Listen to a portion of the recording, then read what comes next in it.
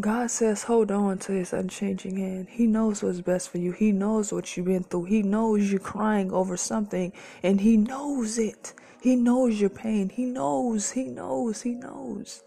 He said, hold on, his child. He knows what you're going through. He said, hold on to the very end. Hold on. Keep going. Keep going. Don't give up. Don't give up the fight. He said, hold on. He said, keep going. Keep going. Keep going, my child. He loves you.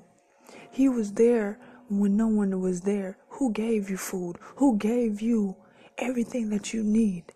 Who cut on the lights? Who put shoes on your feet? Who bought the clothes on your back? Who did that? Who allowed you to do that? God did that. God says, hold on. He knows what you're going through. He just said, hold on. Fight on. Fight the good fight. God says it will never be easy, but God says trust him in this season. Trust him in everything you do. God says trust him like right now. Choose him first, because right now it's worth it. Choosing him first, it's all worth it. In the end, it will be all worth it. When you get to them pearly gates, it will be all worth it. It will be all worth it. So choose God first.